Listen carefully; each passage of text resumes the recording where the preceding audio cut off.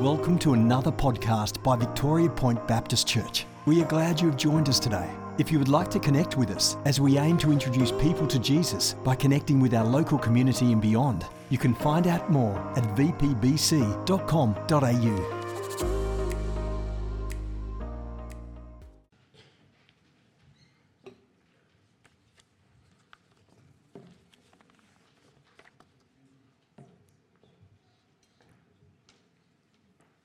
It buzzed, so I hope that's going to work. All right, how are you all today? Doing all right? Did you enjoy the windy day yesterday? I used to work with a crusty old bloke and he would say, it's been so windy it'll blow a brown dog off its chain. I love Australian colloquialisms. Another one is, I'll blow the milk out of your tea or blow the spots off a Dalmatian. So today we're looking at Ephesians chapter 2, verses 8 to 10, and we're looking to see whether God has a plan for our lives. So, and particularly after I've been saved, does God have something for me to do? Does he have something to do? What do you think?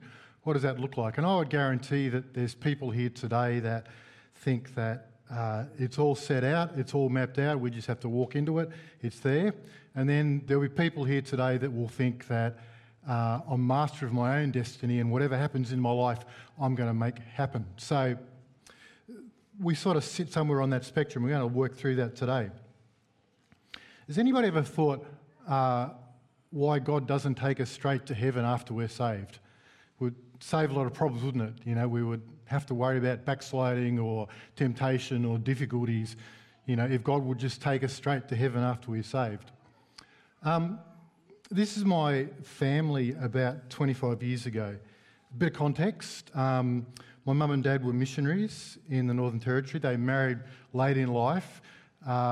Physically, my mum wasn't meant to have any kids, so they adopted 3 Aboriginal children on their way back to, off the mission field, back to rural Victoria. And this is about 25 years ago. I'm the beardless youth standing behind my dad there with brown hair. And beside my dad, to the far side there, is my older sister, Patricia.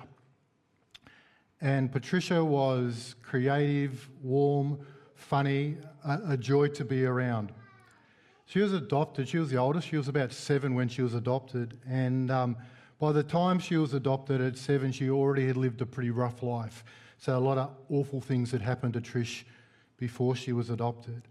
And then she came and was adopted by mum and dad, and she lived at home till she was about 16, in which she took off and lived a pretty rough life after that. So she knew about God because my parents and my dad would pray every day for her, but she lived a pretty rough life, and she was in rebellion against God. And in about 2005, her lifestyle had caught up with her.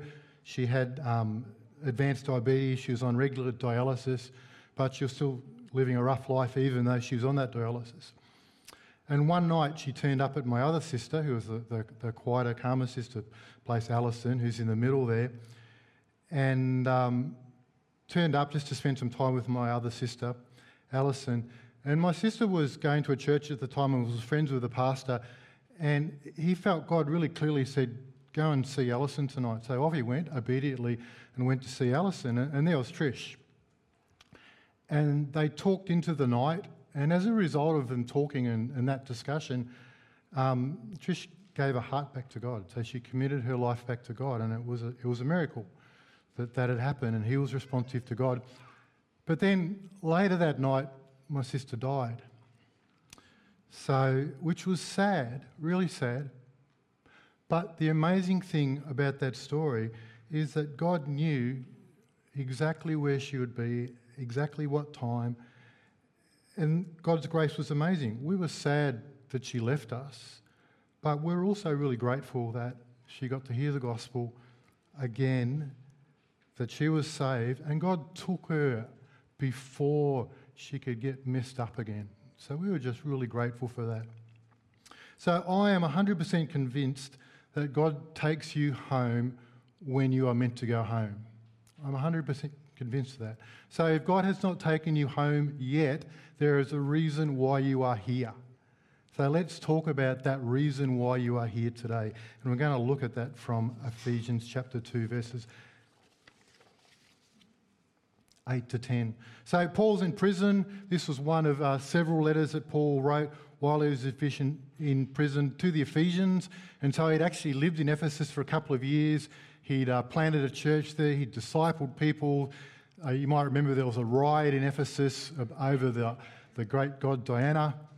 So Ephesus was a community that he was really well familiar with, people that he loved and appreciated. And in the build-up to the verses that we're looking at today, he goes through a bit of a run-up, and it's, first of all, that we are hopelessly lost without God. We're slaves to sin. We can't do anything about it ourselves. He says that God had a plan for our rescue from the beginning of time. So nothing was left to chance. God had a plan for our rescue, and that was through Jesus, who he put at the centre of creation to save us. We were then given the deposit of the Holy Spirit to say, there are better things to come, the Spirit dwells in us. But then he's really clear that we can't do it all ourselves, it's all God. So let's come to verses 8 and 9. For it is by grace you have been saved through faith, and this is not from yourself, it is a gift of God, not by works, so that no man can boast. So our only part in this whole deal of salvation is faith, is our belief, and even that is a gift from God. So even the belief that we employ to engage with God is a gift from God himself. So there's no formula, no ritual, no anything that I can employ that's going to make my salvation happen. We've been rescued without any contribution from ourselves. This is one of my favourite themes of the gospel, that I am loved unconditionally. I don't have to pretend that I'm a good person that is worthy of salvation, because I'm not. Now, that's not an excuse for bad behaviour, but it does explain a lot of the stupid things that I do that don't turn out well. I'm not a good person, I'm saved by grace. We are not good people, we are saved by grace. Being rescued with nothing expected in return is what makes Christianity unique amongst world religions. Every other religion, you've got to earn your salvation. We don't. So, okay, verses 10. This is where we're going to double down on a bit today. We're going to try and paint a bit of a picture to see what this refers to. So, we are God's handiwork, created in Christ Jesus to do good works, which God prepared in advance for us today. So this is referring to us after we've been saved. So the work, the handiwork that's being referred to and the creation in Jesus is talking about our recreation or our redemption through Jesus. And the words that he used there when it talked about God is a master craftsman. It's like artistry, it's like poetry. He's created you and I as an exquisite piece of work. So you and I are an exquisite piece of work created through God in Christ to do good works which he has prepared beforehand. That he's prepared beforehand. So God has prepared the good works that we are meant to do beforehand. So to me that reads like we are part of God's plan that he's prepared in advance. What's this plan that God has prepared? Well, ultimately, it's God's plan to save the world. All right? Ultimately, it's God's plan to save the world. It's clear from the beginning of the New Testament, starting in Genesis, where God promised Eve that she would crush the head of the serpent, her adversary, and then proceeding through the whole of the New Testament, it's sprinkled with references to God's plan of salvation through Jesus. It's clear that God had a plan from the beginning to save the earth. God has a multi-stage plan. So stage one was the preparation for the coming of the Messiah with the Jewish people. Stage two was Jesus coming to earth and then dying and rising from the dead for our sins. Stage three was him going back to heaven and sending the Holy Spirit to us so that we could participate in stage 3, and stage 4 will be Jesus returning for us. So we're in between. We're in stage 3 where God is enacting his plan to save the world. So the amazing thing here is that you and I are included in that plan to save the world. So God has prepared ahead of time you and I part in his plan to save the world. So we're going to look at that in 3 steps this morning. God's multi-stage plan, 3 steps. So, and there's really 3 levels here. There's the plan for the whole of the body of Christ, which we're a part of. There's your part in the body of Christ. And sometimes you get a specific calling and a specific task to participate in that. So you might have something very specifically God that is called to do in this space. So moving on. Stage 1. So the church is Jesus' body, or the body of Christ on the earth. So for whatever reason, it's God's chosen method of accomplishing his plan for the earth. It's the church. You and I are the church. We are part of God's plan for accomplishing stage 3 of God's plan.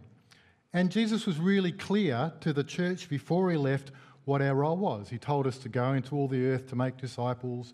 He told us to love each other, share the gospel, look after the poor. So the mission of the church was really clear in the gospel, and then it was fleshed out in the books, the subsequent books of the New Testament. So we have a clear purpose. There's no excuse. We don't know what we're here for. God has put us here for a really clear purpose. Victoria Point Baptist Church is part of the bigger church in the world. We're here for a purpose. Side note, there's an increasing body of psychological work that talks about the benefit of having an external purpose in your life. And what psychologists are finding more and more is that if you have an external purpose, something outside of yourself, it's good for your mental health, you live longer, you participate more fully in life. So isn't that amazing? It's the way that God has made us. God has made us for a purpose that is bigger than ourselves. So God has a plan for his church. And then God has a plan for you within his church. All right, so each of us have got gifts and talents. We'll talk about that in a minute. But 1 Peter, each of you should use whatever gift you have received to serve others as faithful stewards of God's grace in its various form. So who knows what your gift is? Who knows how God has given you gifts? Has anybody done that in their life? A few people, a few hands. Anybody, you know what God's got, what gifts you've got? So here's just a short list that we can pull out of the Bible. There's a whole lot of different gifts and talents. Each one of us has been given gifts and talents. The Bible refers to them in various places, and we either get those gifts and talents just through the way God made us to start with, or we get them supernaturally. When we're saved, God can give us special gifts through the Holy Spirit. We all have them. Some of them might be very prominent, I think, as Steve Beaumont talked about a couple of weeks ago. Some of them might be very hidden. But we all have a place in the church, a purpose in the church, which we are asked to fulfill. In Matthew 25, Jesus tells a parable, and it's the parable of the talents. And it goes like this. So a man goes away on a journey, and that's like Jesus going back to heaven and leaving us here in charge of with his plan, and he entrusts his servants with talent. So it was a monetary talent, but it can be applied to the different talents we had. And the expectation was those people were to use the talents that they had been given to grow his kingdom in his absence. So that's the lesson for today. And so Jesus rewarded those people who used their talents to grow his kingdom and punished those who did not. We know from Luke 12, much to whom much is given, much is required.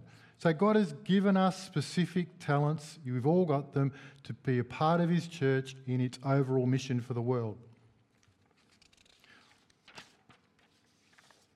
Beyond that, sometimes God might have a specific call on your life.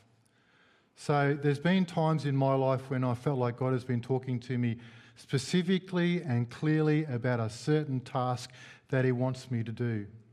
And sometimes people get that. They'll get a clear voice from heaven and say, this is what you're meant to do. But we don't always have a really clear, specific thing we're meant to do. But in that case, we can roll back to the overall mission of the church and your place in it. So whether you've got that specific call right now or not, there is always a place for you in the church. And often God will use other people to direct your paths. So we're a pretty individualistic society. We don't like people telling us what to do. That's a bit of a no-no in our society, that we get told what to do. But if you look through the New Testament, there are lots of different examples where the church has set apart men and said, please go and do that. So sometimes it can be someone saying, look, you've got this really good gift and here is a task, the shoulder tap that we think you can do. And that's what happened to me when Paul asked me to be a deacon. I wasn't being filled to be called as a deacon, but he tapped me on the shoulder. I prayed about it. I thought, okay, God, that's where you want me to be at this point in time. So hopefully it's clear that God has a plan for the church. He's got your part in that plan, your roles, your gifts and talents, and then maybe a specific function within that. So great. That's pretty good. Thanks, Frank. There is one more thing we need to consider. We get to choose. This is the interesting part of this whole place, is that there's God's plan, and God talks about his plan as narrow and few find it and difficult, okay? So there's a narrow path. There is a really broad path for all of us in our society today. And that really broad path is really easy to find, because if you watch TV for 10 minutes or YouTube or whatever, you will get that plan that you are meant to be happy, successful, fulfilled in your career, have the perfect family, go on specific vacations. So that plan, that stream is not hard to find. It's all around us. And actually the hard thing is to drag ourselves out of that stream and onto the path that God has for us. Our society wants you to have personal peace, status, and affluence. You've got all those things, tick, you've done it. It's not God's plan at all. So we have that choice. And God does not force us onto his path, okay? God presents us with that choice. And I know in my life, sometimes I've missed that. But God always gives you another opportunity to come back onto his path. In Matthew 7:24 is the parable of the wise man who built his house upon the rock. And my Sunday school song is playing in my head as we talk. I won't sing it for you. Matthew 7:24. Jesus told this story. Everyone who hears these words of mine and does them will be like a wise man who built his house on the rock.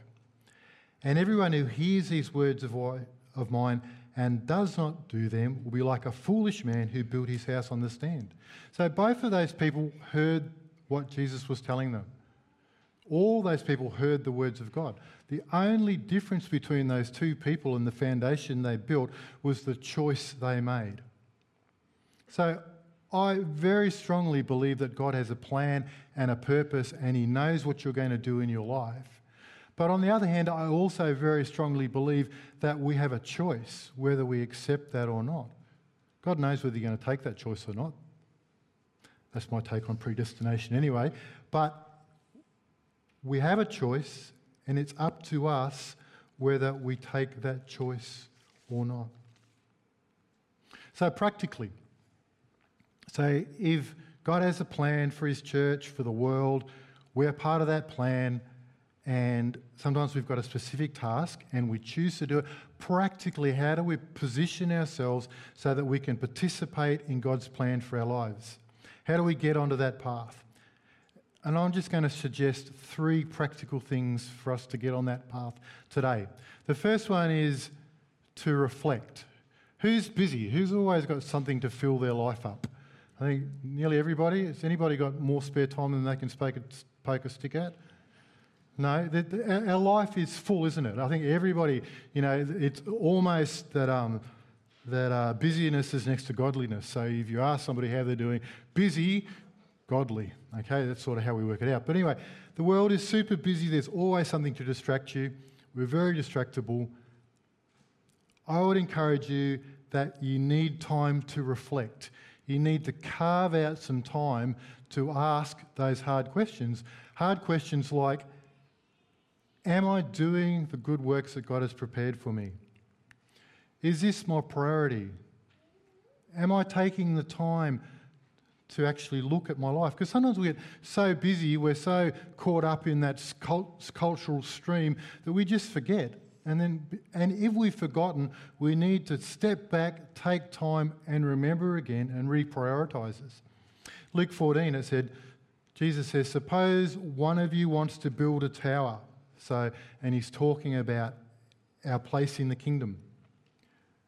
Won't you first sit down and estimate the cost to see if you have enough money to complete it? Won't you first sit down and say, God, am I really committed to this plan that you've got for my life? So step number 1, reflection, important. Take a bit of time to carve some time out and reflect and ask yourself those questions. Step number 2 is make the conscious decision to choose that you want to be a part of God's plan for your life.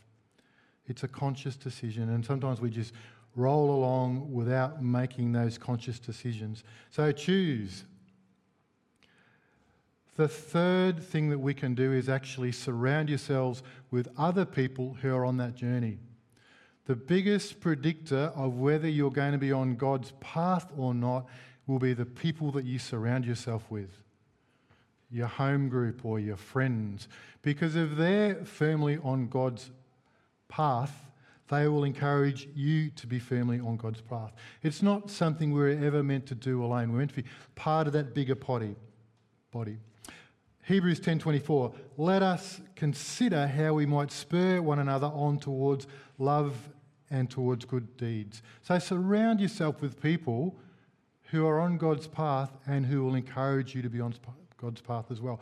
We need other people in our lives. Like, we need to be in the world, we need to be sharing the gospel, we need to do all of those things. But I would suggest that our closest friends, the people who matter the most to us, should be the people that are encouraging us along our faith journey. So in summary, God knows the exact number of heartbeats that he has allocated to you today. God knows that. And he has a plan for your life. He's got a plan for the world. He's got a plan for the church. He's got a plan for your part in that church. So today, let's take hold of that plan, engage with the works that he has for us, and surround ourselves with people who will help us move in that path.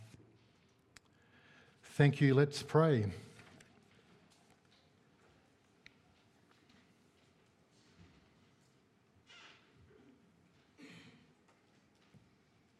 Father, thank you for your salvation. Lord, thank you that you gave that to us. Lord, even before we knew we needed it, we can never earn it, but it's just your gracious gift. We're so grateful for that. Thank you for your plan, Lord. Thank you that you didn't leave us without a plan. Lord, thank you that you want to use us as part of your plan. And I pray this week, Lord, that we would be able to reflect, to choose, and to surround ourselves with people, Lord, who will help us on that plan. So I pray these things in Jesus' name. Amen.